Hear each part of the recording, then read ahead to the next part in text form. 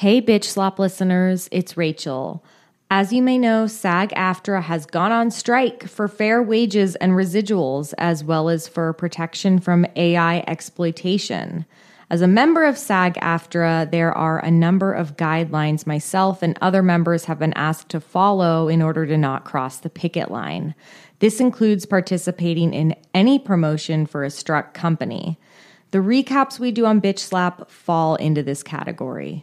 We're both proud to stand alongside our fellow performers and writers in this fight, so until further notice from the union, we will be putting Bitch Slap on hiatus. This does not mean that Bitch Slap is over. We will come back, absolutely.